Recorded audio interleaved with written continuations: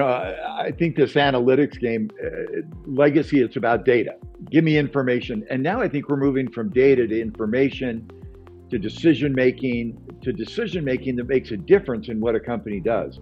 I think this is about moving beyond the organization's people. It's the outside in societal impact on community. If I can help my organization, if an executive, a CEO can help their organization be more inclusive, be more racially accepting, be more sustainable, and create a purpose in their organization that has employees that all fit to that and it gets better, then if thousands of organizations around the world are doing that, then the whole of society gets better. So I know that's very big and very grand, but for me, that's where people analytics will go. It will truly go to affecting society.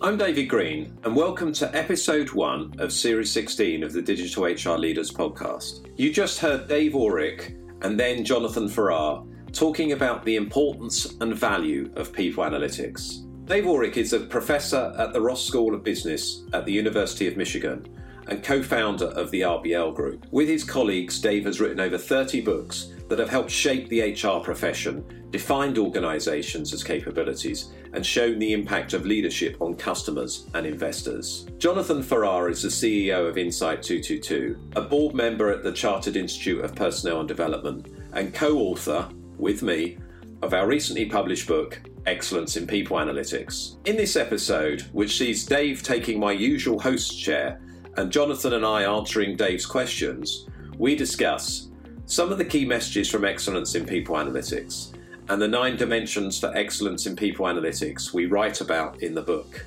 We also talk about the traditional HR function's attitude towards analytics, the skills the future HR professional needs, and how, more broadly, people analytics will support a new approach to careers and upskilling for the organisation. Throughout the discussion, we also cover several case studies from the likes of Microsoft, Nestle, and FIS.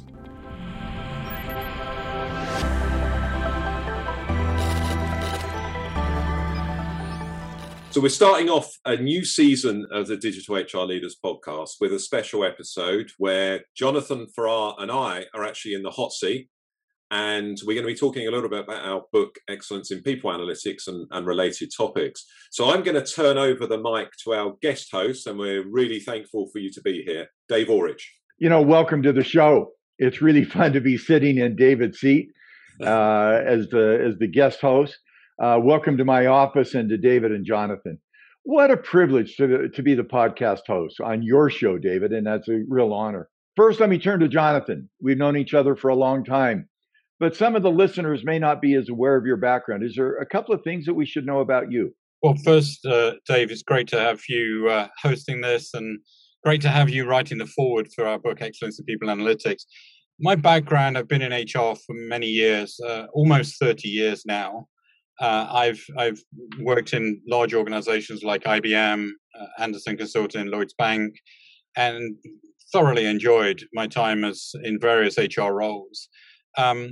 Probably what's interesting is that around 20 years into my career, I got offered a position in IBM to lead workforce analytics. And it was that role that really motivated me tremendously towards this sort of digital and data future of HR. It really thrust me into a whole different way in which HR can be viewed and can contribute to an organization's success. Not least that I got the opportunity to move from London to New York as well, which for a Brit was a very, very exciting time. And I spent fantastic 7 years in New York and working across the United States. So, from my perspective, my passion moved from general HR into this sort of world of how you can become evidence-based. And that's where I moved both my career, my life, and ultimately set up Insight 222 as well, along with David and others, to really focus and help chief human resource officers get more from that rich data set that exists in every organization, the data set of people and organization. What a great background coming from the industry side and showing the value of evidence, the value of analytics. Thanks, Jonathan. And David, given you're the host of the show and the podcast, most people know you. They know you as an interviewer. But in case people may not know you well enough, what's a brief introduction to you and perhaps more important, your work outside of the Leadership Podcast? Thanks, Dave. And just to echo Jonathan, thanks so much for writing the foreword to our book. I think it's a perfect introduction to what we've written. Not quite been in the HR field quite as long as Jonathan, but I've been in it for most of the last 25 years. And been focused on people analytics for the past 8 years. Interestingly, it was my time outside HR that inspired me to find out more and eventually get into people analytics, which maybe tells a bit of a story. And interestingly, people analytics kind of brought Jonathan and I together as we regale in the book, worked together at IBM, and then, as Jonathan said, with others, helped create Insight 222 nearly 4 years ago. And like Jonathan, and I believe, like you, Dave, I'm passionate about helping HR deliver more value to the business, to the workforce, and to society at large. And I believe that people analytics is vital to helping HR to achieve this, particularly in this very complex and uncertain world that we currently live in. What a great background, a great introduction. People who may be just listening and not seeing, I've got the book, I'm proud of it. When I saw the book, and I was asked by Jonathan and David to do a forward, I was just humbled because it says that their work and perhaps the work of so many others is really helping shape what HR can do. So for someone who may not yet have read the book, and I can't believe there's anyone left who hasn't read this book, what's it about? Why did you write it? I'll take that one, actually, David, if you don't mind, because I think I think this goes back a couple of ways. Firstly, what is the book about? It's about people analytics. It pretty much is what it says on the tin. On the front cover, excellence in people analytics. It's about, how organizations can be excellent and how to strive for excellence in people analytics, in HR, in an evidence-based world. So we're really trying to bring out some of the stories and some of the messages and options that people have got to help HR become more evidence-based. That's really what the book's about. How it came about, I guess you probably have to look back probably about 5 or 6 years. David and I met. David is, a little shout out to David. He's the undisputed world curator of people analytics material around the world. I think it's very clear when I was a practitioner that David was the person in the world that you went to when you wanted to find out something about people analytics. He's truly marvelous, and he started writing these articles maybe 6 or 7 years ago about the top 10, top 20, top 30 people analytics stories, case studies, etc. And I got to know David through that. David and I met up one day, literally by, David writing an article, and I was mentioned in it, and I was super grateful. And I literally just phoned David up and said, I think it'd be great to meet. So we met up and we had a great conversation, and the rest is history, as you might say, and why we wrote this, especially after I'd also written the previous book, The Power of People, with Nigel and Sherry, was because there was so many people out there asking the question, the one question: who is doing people analytics well, and how do they do it? And so what we're trying to do is write many stories about where is people analytics being received greatly by the business, and how are businesses managing to succeed with it. And we wanted to bring that out to everyone in the world. And Sherry, Nigel, and I wrote The Power of People. We put in some case studies. And what we found with the feedback from that book was, have you got more case studies? Are there more stories? And so David and I went out and found a plethora of case studies and stories, and then we put that together, and really that's what excellence in people analytics is. It's the stories of what they've done, and then options and tactics as to what to do if you're interested in making some of the same successes. Jonathan, what a great background. It's fun to see how great colleagues come together, and I will echo your shout out to David. I relish his curation. I've been an editor before on journals, and I so appreciate editors who can distill and synthesize information. I've said to people, David is the walking Google of our field, and terrific. So, Jonathan, what a great background about why you wrote it. In the first chapter of the book, you start with the phrase, people analytics is not about analytics, it's about the business. That's consistent with where I think we have HR.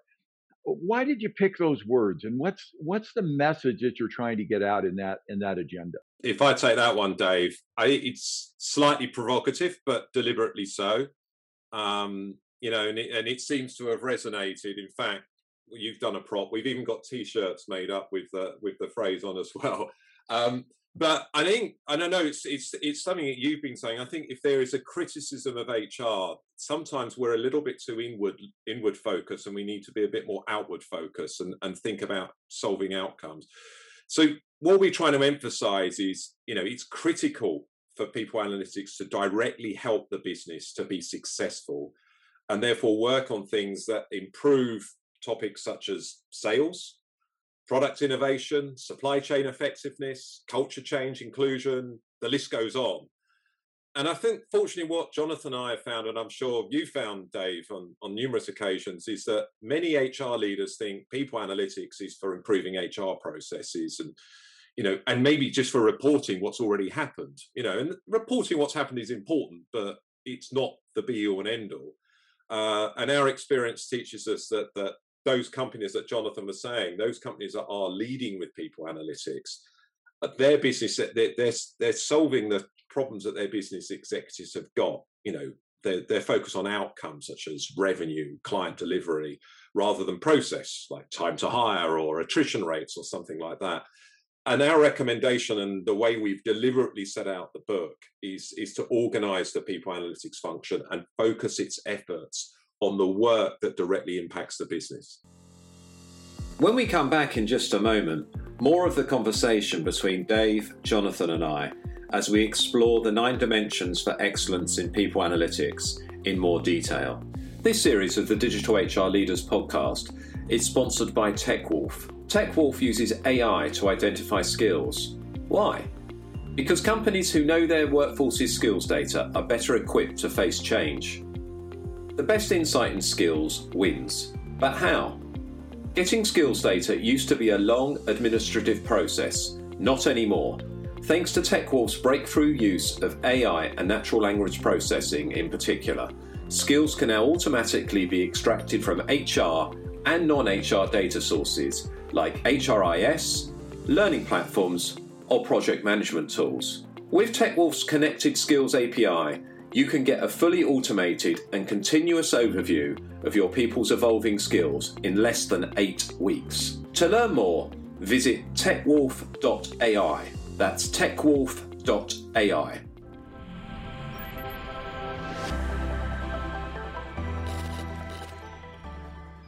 Welcome back to this episode of the Digital HR Leaders podcast with Dave Auric and Jonathan Farrar. Now, back to the conversation. I love that start.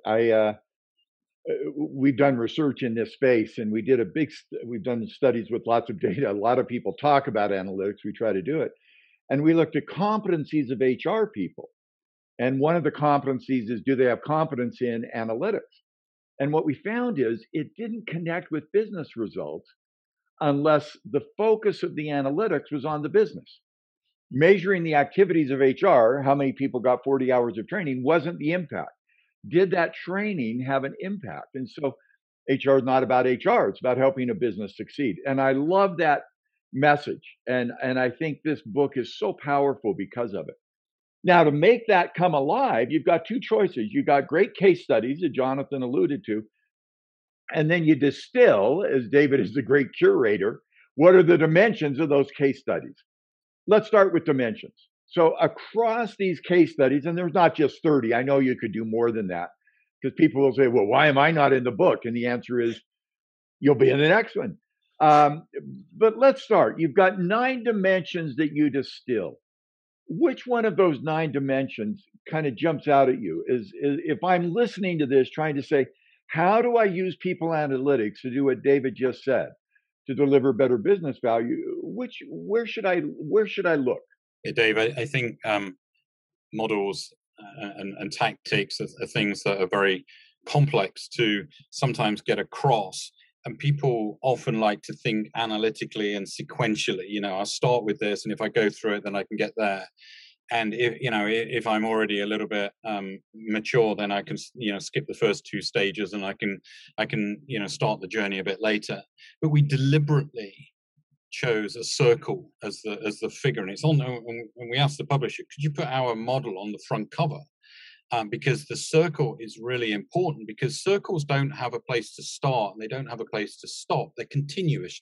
You're always going around them, and therefore our dimensions are represented in the same format. No one dimension is more important than the other, and you don't start at a particular place and stop at a particular place. It's all about the journey, and it's all about the continuity. For example, we've split them into three areas. There's foundational aspects, there's resources like people, skills, technology, and data, and then there's outcomes. There's value. There's value for the people, the workforce themselves, value for the business, value for the HR organization and the culture, and things like that.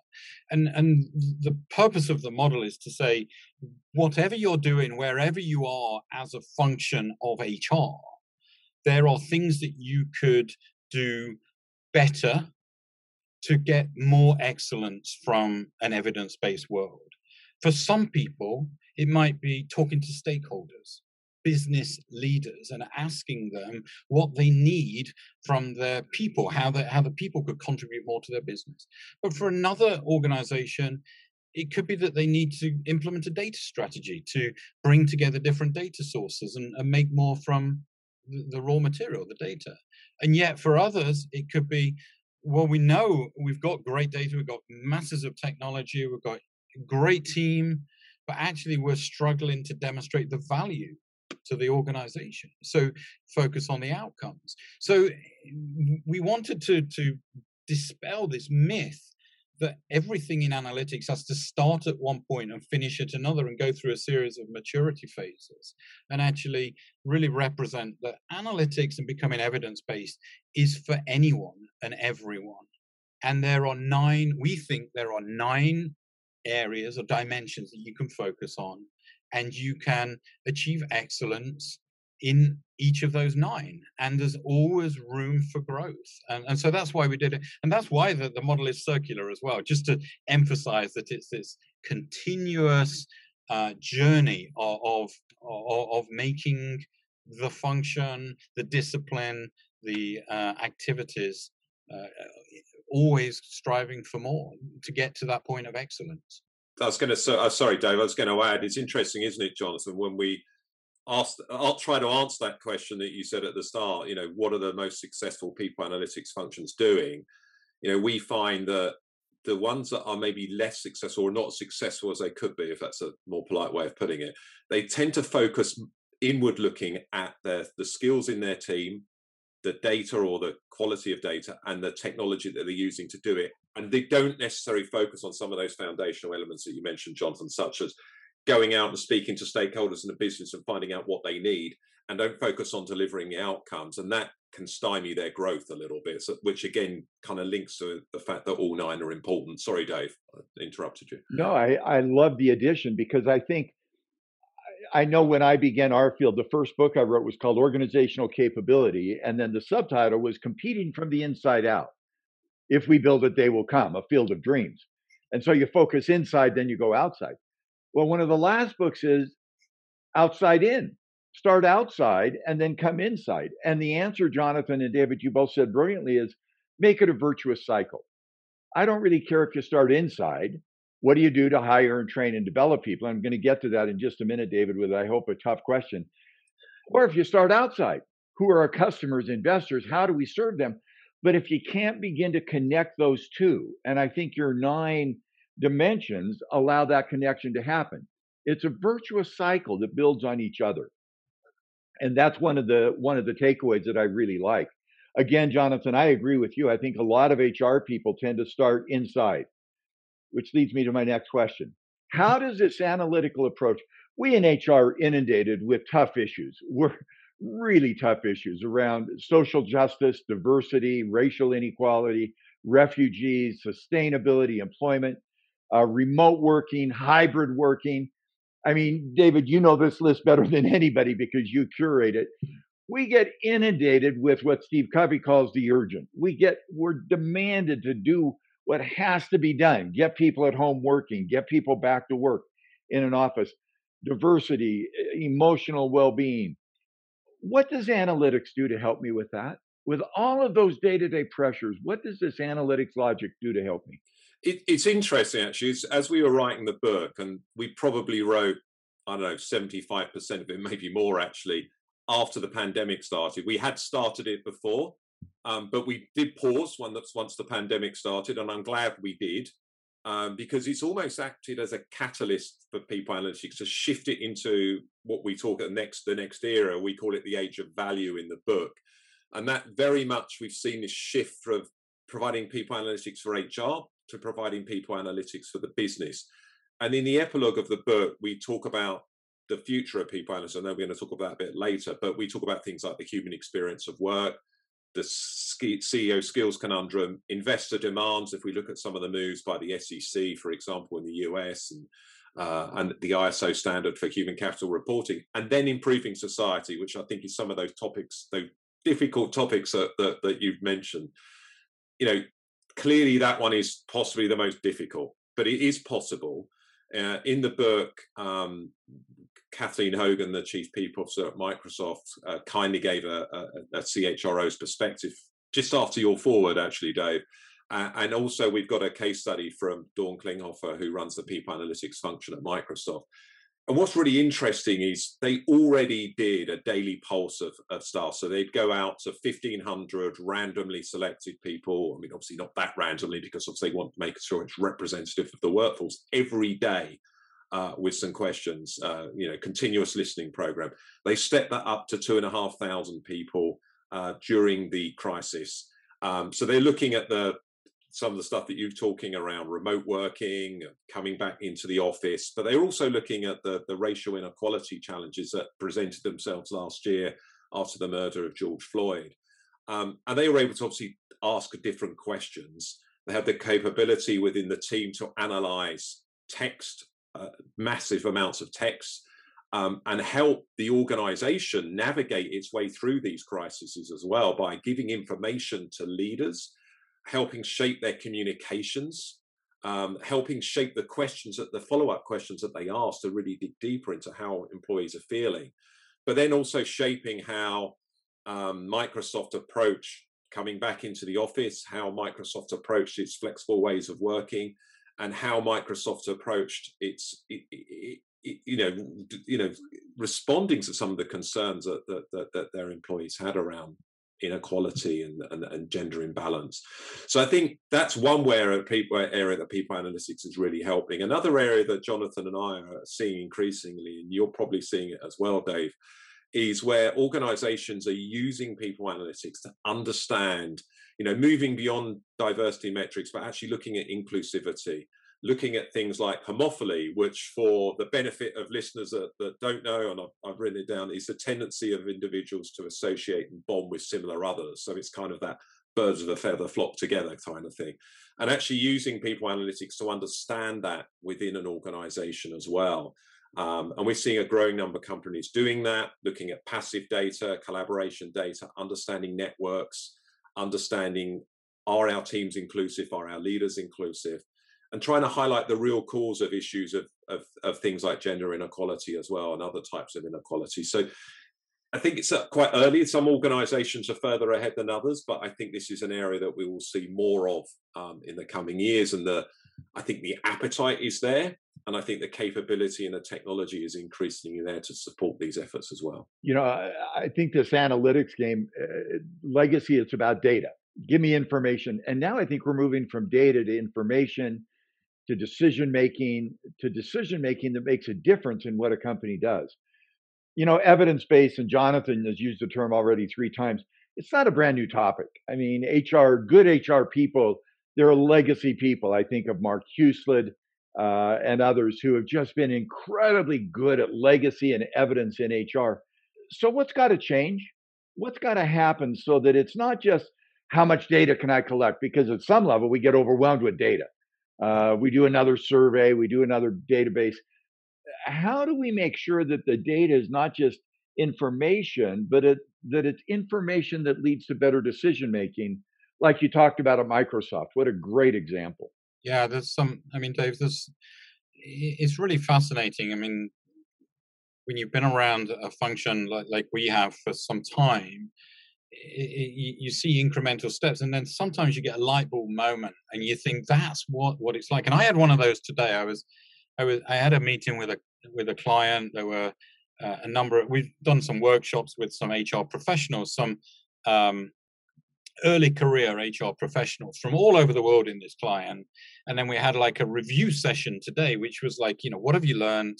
And what do you want to learn next? And I was the sort of, the person that had delivered some of the training earlier, and we were just doing this review session. And I had this, it was absolutely fantastic. Early career HR professional. And the question was, what did you learn from the data analytics workshop we did 2 months ago?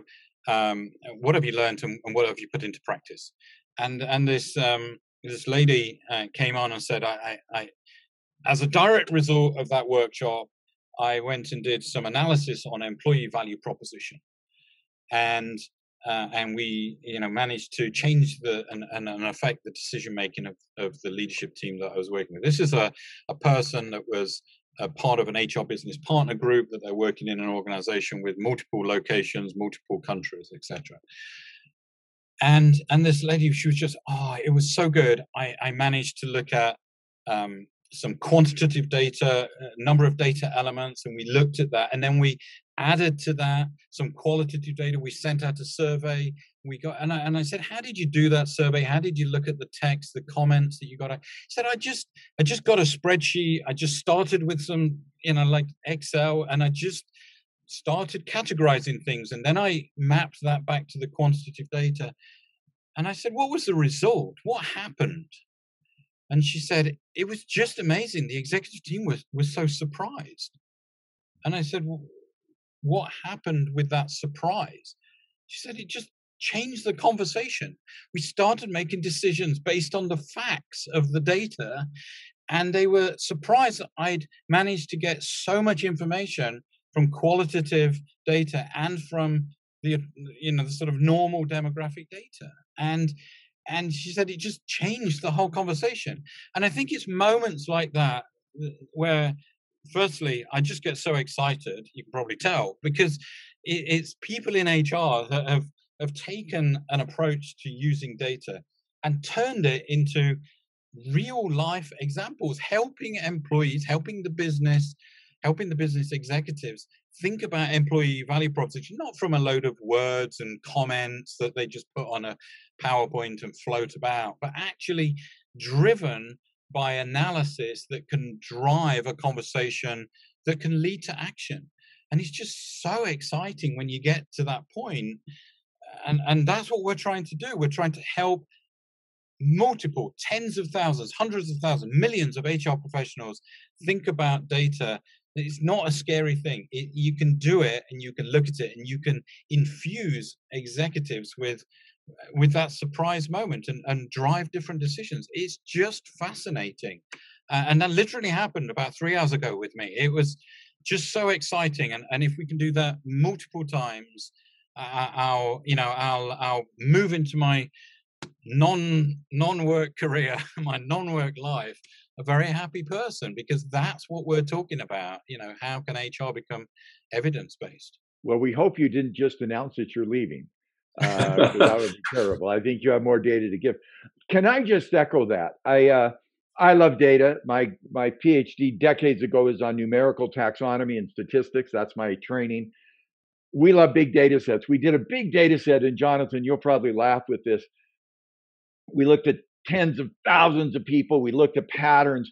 And one of our colleagues, who was very prominent in the field, and I won't name the person, obviously, looked at it and he said, well, that data is really interesting, but I really think. And I remember I was on the phone with a small group, and I said, stop. what you think is good. But we now have data from 20,000 people. And I think sometimes, Jonathan, as you just alluded to, because everybody does HR, everybody does HR. We all manage our people, we pay attention. I think there is something to be said with the question, how do you know? How do you know? And this analytics work you're bringing is so critical. Now, my second thing, Jonathan, I so like your comment. There are two kinds of data. One is quantitative. That data set of thousands of people is so helpful. The other is qualitative. What is your experience? What does your instinct tell you? And I think this book brings those two together in a brilliant way.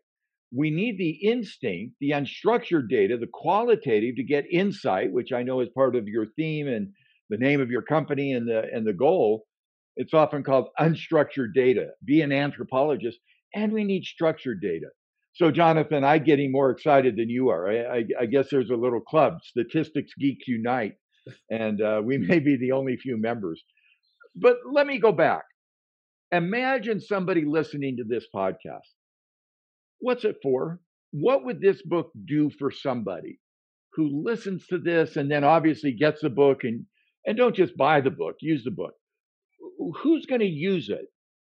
And what will they use this book for?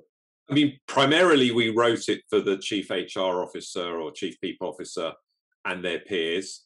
And essentially the case studies are provided to highlight what is possible with analytics and how to use data more cleverly in HR. I mean, it's difficult. You want the case studies to inspire. You don't want people then to just try and go out and copy them, because they need to actually learn that the key thing about that case study is that organization went out and found out what were the biggest business challenges facing their organization and use analytics to help solve that. But I think they are there to inspire as well. And I know, Jonathan, obviously you had some case studies in the Power of People as well. Yeah, I think, Dave, to that question, what we're trying to do is provide real stories that inspire a chief human resource officer or a business executive to say, that's what we need. We need some of that. Now, how do we go and do it? And then almost to go to the, to an HR leader that's got responsibility or people analytics practitioner and say, can we bring some of this alive in our company?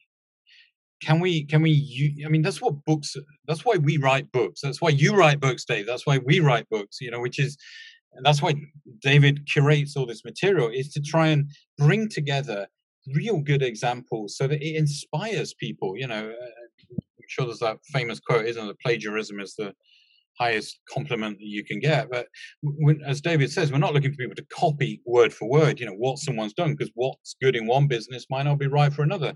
But we're looking for people to be inspired, and we're looking for executives, senior executives, top executives in organizations to be inspired by these stories so that they go out and say, I want to do some of that as well. I want to change my function to deliver that sort of value to my organization. I love what you are doing, obviously, and have been privileged to participate. What we're finding, and I want to build on that a little bit, and then tell you one of the other things I'm seeing and ask a question about it, is in HR we love benchmarking. How do I compare to someone else? Then we love best practices. Who's doing great stuff? Then we love predictive analytics. What makes them great? But David and Jonathan, what I like about your book is you go the next step. And when you talk about inspiring, the word we've been using is guidance. I want to benchmark. How am I doing? I want to get a best practice. I want to go learn from these 30 great case studies. I want to be predictive. What did they do? But what I want is guidance for me. And that's what I love about your book, is you're moving the analytics field, not just around some great case studies that are inspiring, but around what I can do that will work in my company. Now, one of the resistances I often hear, I went into HR because I like people. I didn't like that statistics course, that math course. What if I'm not really good at statistics? What if math and analytics just scares me? I'm a people person. What do I do with that? And I get scared by that word, analytics. It takes me back to 1998. I was doing my diploma in human resource management at the time, and a class full of 60 people, and we had a statistics class, and I'd done statistics back in university as well. So, everyone said, "Hey, Jonathan, why do you find this so interesting?" And I got the same thing, and it's like, I just happen to have an aptitude for it. What interests me is the outcome. Like, statistics is just a tool to get to an outcome. You don't have to love statistics. You don't even have to know statistics. If you know someone that does, they can help you with that. What you really need to have is a passion for the outcome, a passion for what your business does, and a passion for what makes success in your organization. Do you speak a second language? Well, no, I don't actually. Not fluently, anyway. And I'm going to model what Jonathan just said. Moi, j'habitais à Montréal pour 3 ans et j'ai dû parler en français tout le temps. Statistics is a second language. You know what? I'm not fluent in French. And anybody listening would go, I actually tried that with somebody I was coaching who's French. And I said, plus ça change, plus c'est la même chose. And he said, what did that mean? Anyway, but what you've got to have, Jonathan, is enough of the language to get around. And you said that beautifully. I don't have to become a statistics expert. And there are statistics that I clearly don't understand. But you've got to have enough that you're not threatened. Learn the basic vocabulary. Know how to find a restroom in statistics. There's a lot of them. Know how to order coffee. Know how to find directions. And then don't be threatened by it. Jonathan, I interrupted you, but I just feel so strongly that what did you study in college, John? I studied English literature. I mean, that's about as far from statistics as you can get. What did you study, Jonathan? I studied pharmacology. Oh, that's even worse than English. But don't be threatened by it. It's better to have a passion for the outcome and know a little bit about statistics and where to get the help than it is to know loads about statistics but not have an interest in the outcome. I love it. We've often used the word "so that." I want to do training, so that. I want to do hiring, so that. I want to have work at home, so that. And that outcome becomes so critical. We hope you're enjoying this episode of the Digital HR Leaders podcast. If you're looking to continue your learning journey, head over to myhrfuture.com and take a look at the MyHR Future Academy. It's a learning experience platform supporting HR professionals to become more data-driven, more business-focused, and more experience-led. By taking our short assessment, you'll see how you stack up against the HR skills of the future. Then, our recommended learning journeys guide you every step of the way, helping you to close your skills gaps, deepen your knowledge, and press play on your career.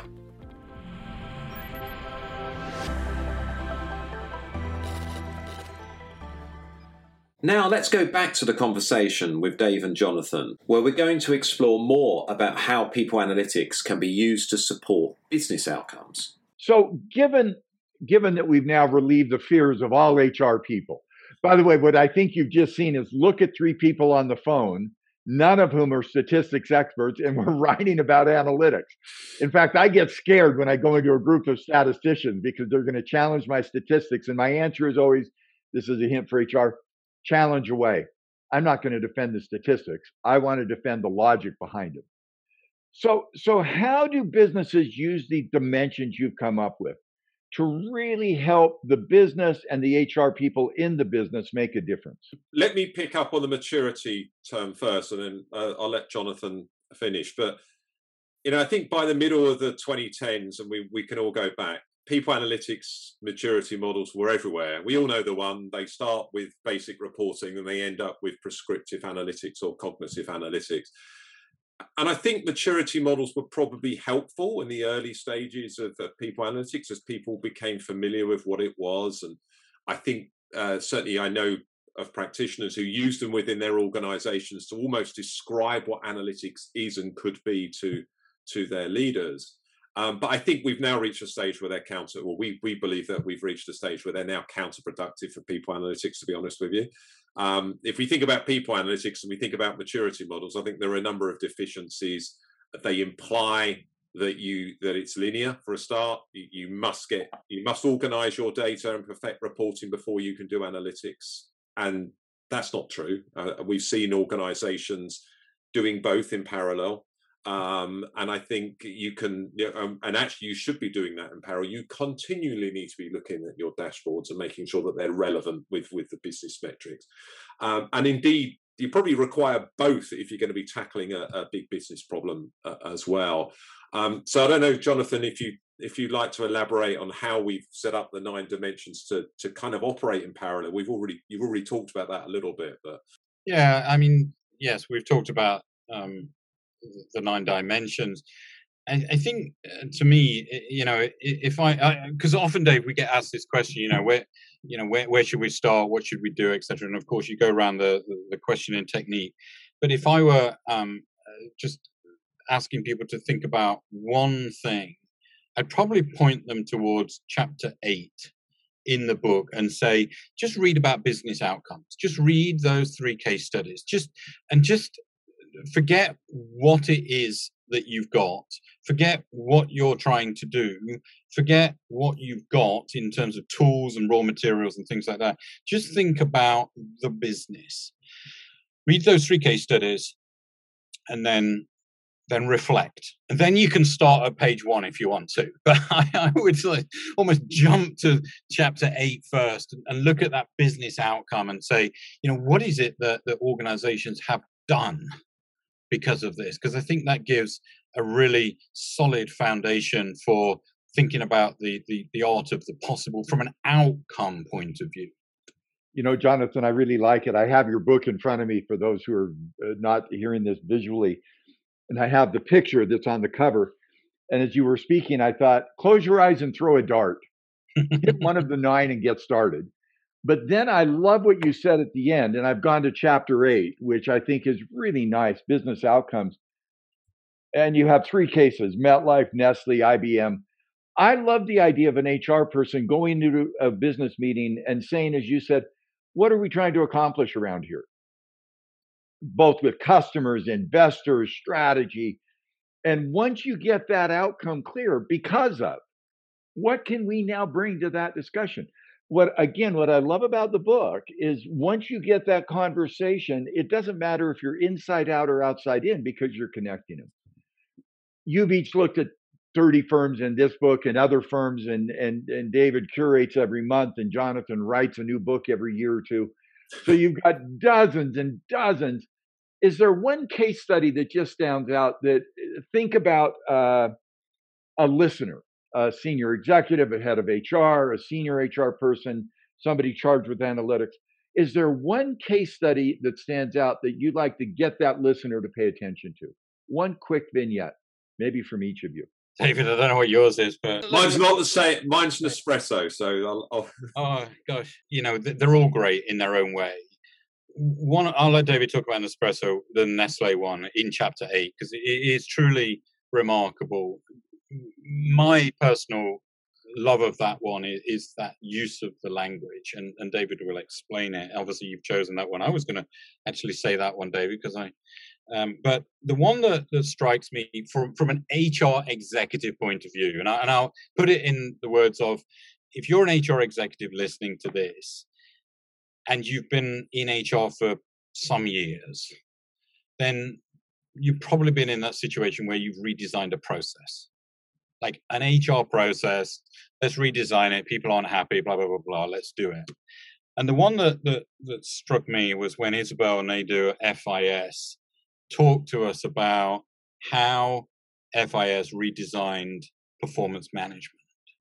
And the great thing about it was that it linked very much to one of the other ones. So basically, cut it very short, they redesigned the performance management process by using both quantitative and qualitative data to really understand what the consumers of performance management wanted. And the consumers of performance management are employees. They receive performance management discussions. Managers, they have to do it. Executives, they roll it up and have to make all sorts of things happen because of performance management. And there's lots of debates in the world about should performance management change and exist, and is it only a compliance thing to help stay out of jail, or is it something more fruitful for employee conversations and career development, things like that.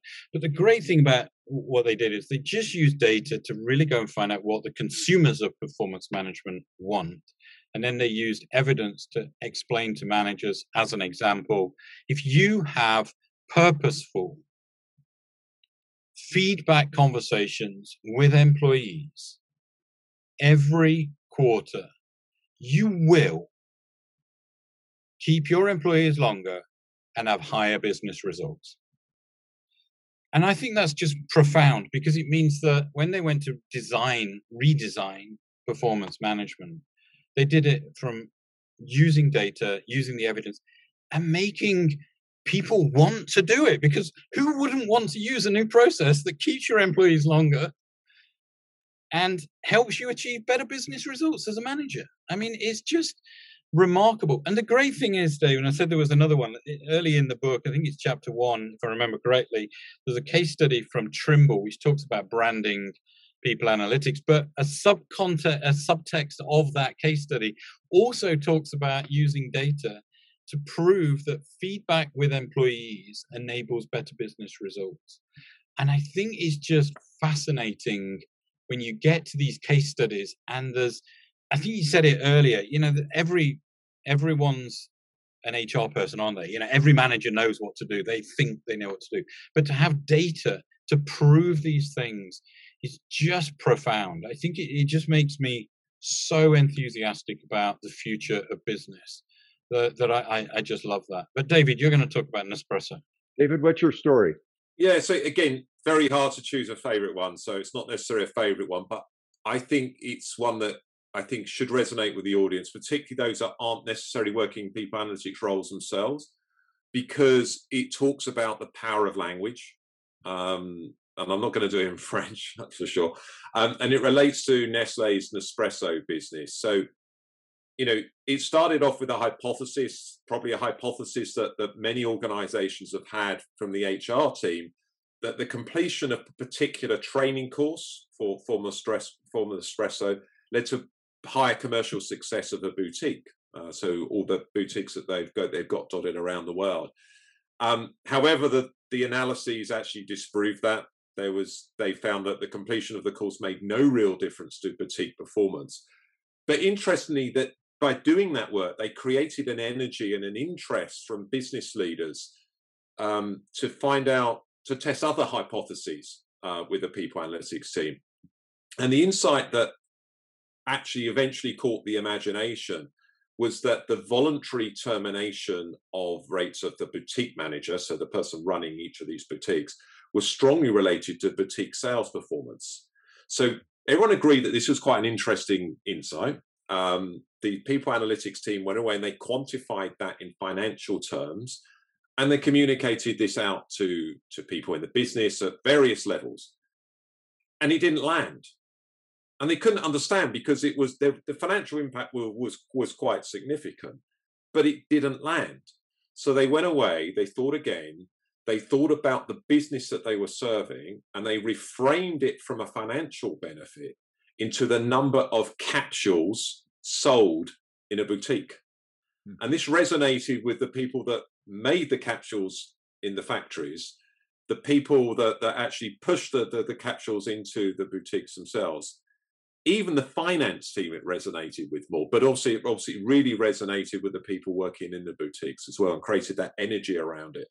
And I think what it showed is you can have all the best analytics in the world, you can get some great insights, but just as it is in so many walks of life, it's the way that you tell the story that can actually make the difference between things actually being actioned and not being actioned. So I think that was a really good lesson, really, on the power of storytelling. What I take from that lesson is, and both of you have said very strongly, that in HR, we don't start with HR, we start with the business. What are the business results executives care about? And that could be financial, it could be number of pills, it could be innovation cycle, whatever, it could be in Tobin's Q, intangible market value, it could be social responsibility. How does what I know and how does what we do in HR link to those outcomes? And I think both those stories demonstrate that. So I'm going to ask a little impromptu question here. You've got a book with 30 case studies. The goal of this book is not to go get to know 30 companies. I mean, you can go to a training program, and as you said, that may not have impact. The goal is that a certain number of people create their own case study. That's for us the evolution of analytics. It's not about benchmarking or best practice or even predictive analytics. It's about guidance to create your case study.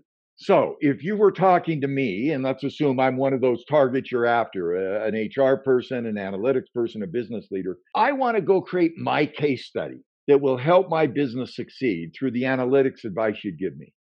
In just 1 minute, and this is a bit unscripted, what would you tell me to do? By the way, first of all, you'd say, go buy my book and read it thoroughly. That's a joke. But what would, and I'm filling while you each think about that, what would you tell me to do so that I can get the guidance to create a case study that works for me? I hope these 30 case studies turn into 300 and 3,000. I mean, that's the agenda. So what would you tell me to go, where would you tell me to go do?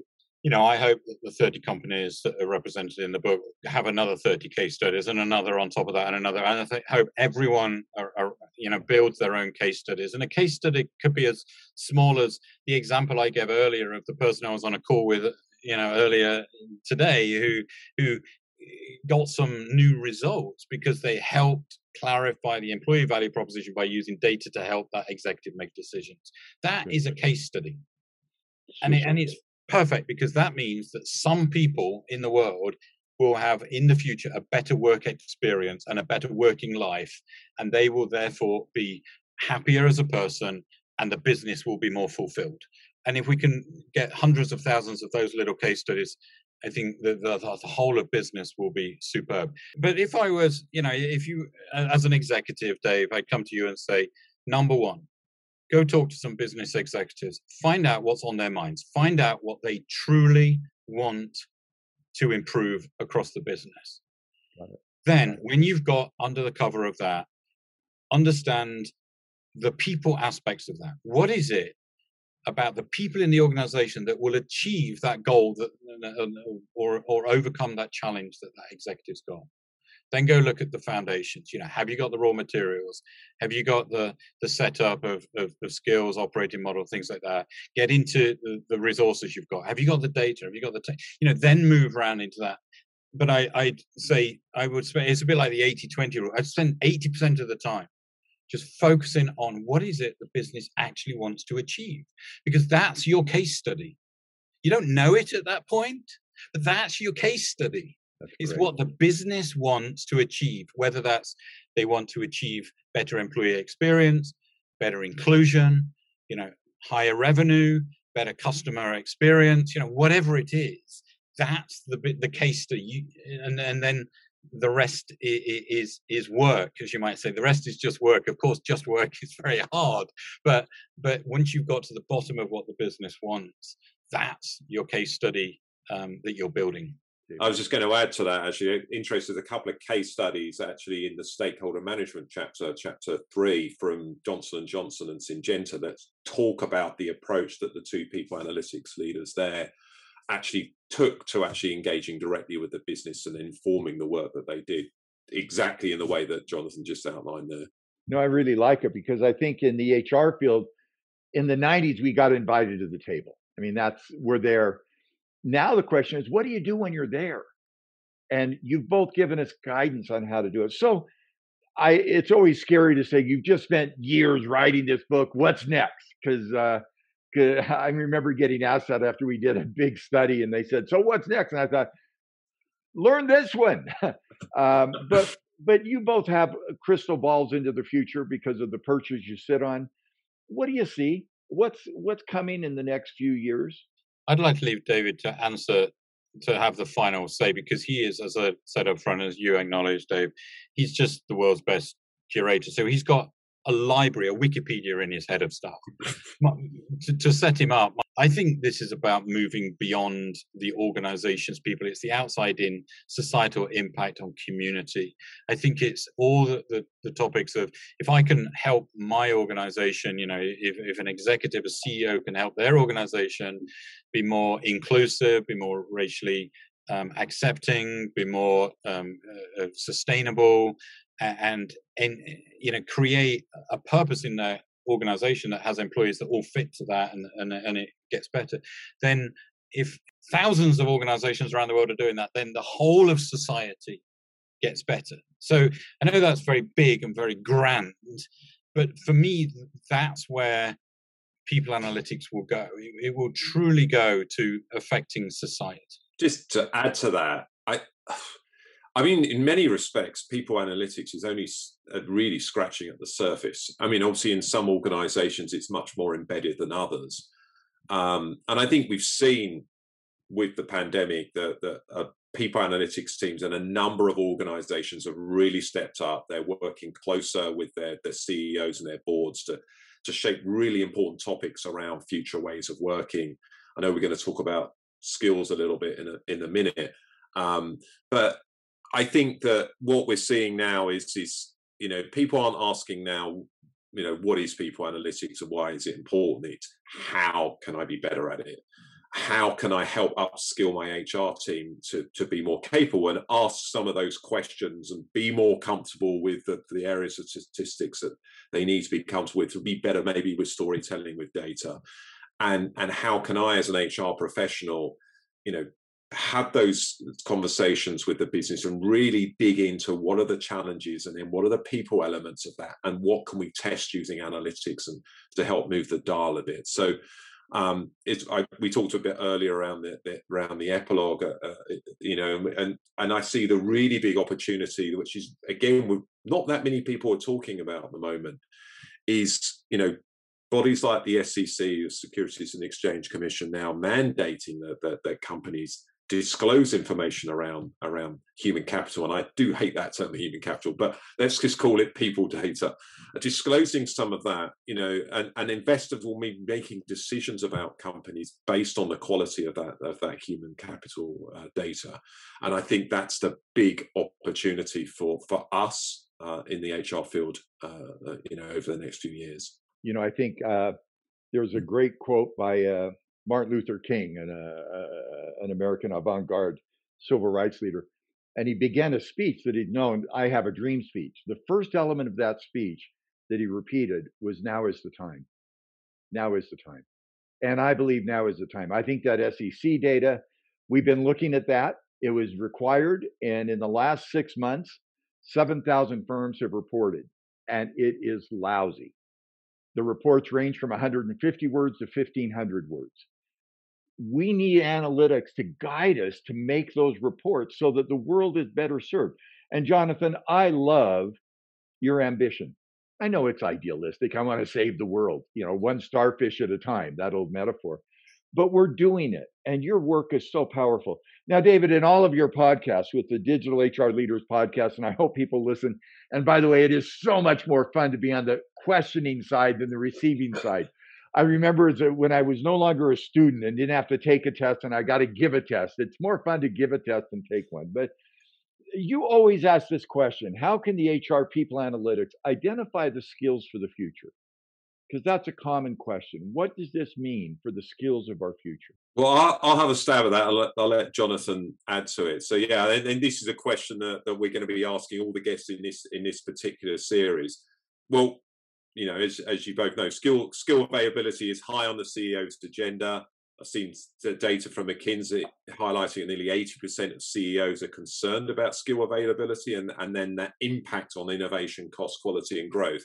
And that's a situation that's probably been exacerbated by the pandemic. So the lens is intensifying on HR and people analytics teams when it comes to skills. I think, Dave, you wrote something a couple of years ago actually around how workforce planning was now was really now becoming almost a focus on task and skills rather than jobs, maybe when we've been looking at in the past. People analytics is at the heart of this, and just some examples. People analytics is obviously working and HR professionals working with the organization to really understand the business strategy and translating this into skills now, skills for the future. Using natural language processing, for example, to infer the skills of the workforce rather than going out and asking people what their skills are. And then understanding adjacent skills to that to help people acquire those quickly, perhaps, and blending that with learning. Obviously, understanding from some of the external data that's out there, the volume, location, availability of skills, using this to inform strategy around site location, for example, recruitment, learning, mergers and acquisitions, also to that kind of build versus buy versus bot maybe as well in terms of understanding skills. And I think what we're seeing is people analytics is almost helping bring traditional silos in HR, such as learning, such as mobility, such as succession, such as workforce planning together. And the thread that's linking them together is some of that skills data. And we're seeing organizations now developing some of those talent marketplaces, either working directly with some of the vendors that are growing fast, that they're all building some of these products themselves that actually help employees navigate their careers within the organization, maybe work on projects where they can use some of the skills that they've got that they're maybe not using in their current role, or to help develop some of those skills, to identify mentors, to really help shape their careers within organizations. And obviously the benefit to the organization is it helps grow those skills in areas that they need. I think back, 16 months ago, 18 months ago, 20 months ago, we had no idea of what the world was going to be like, and that all of us globally have experienced. And the ability to respond, the businesses have responded to that. It's been incredibly tough for some businesses, and on the other hand, it's been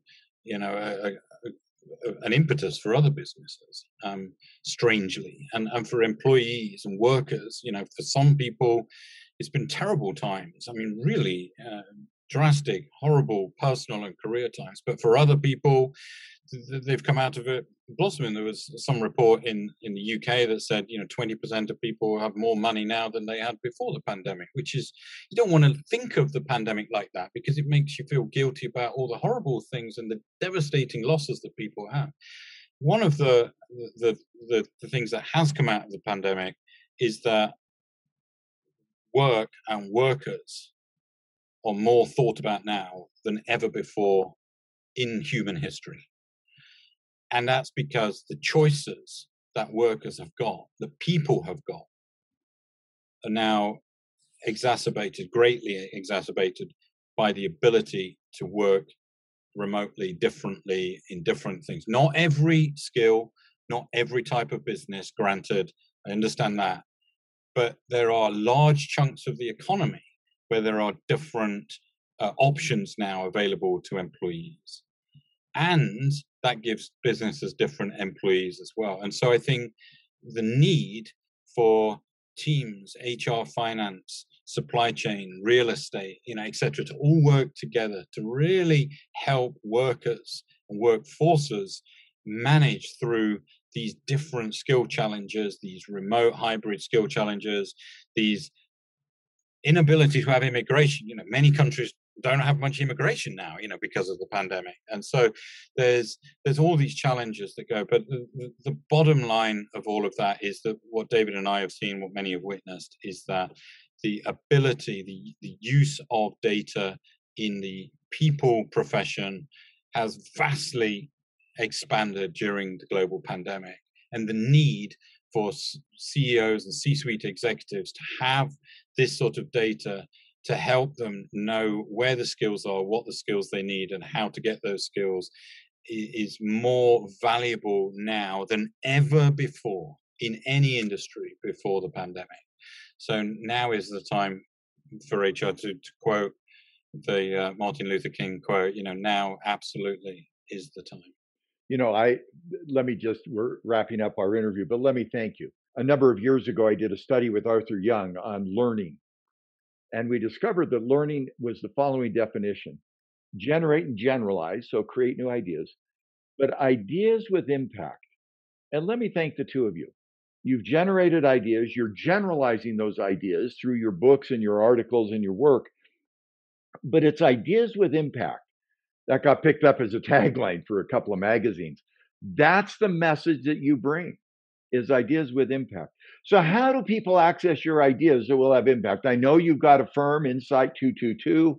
You've got a book people should pick up. David obviously curates every month. What could people do to pick up your ideas that will have impact as you continue to provide learning to others?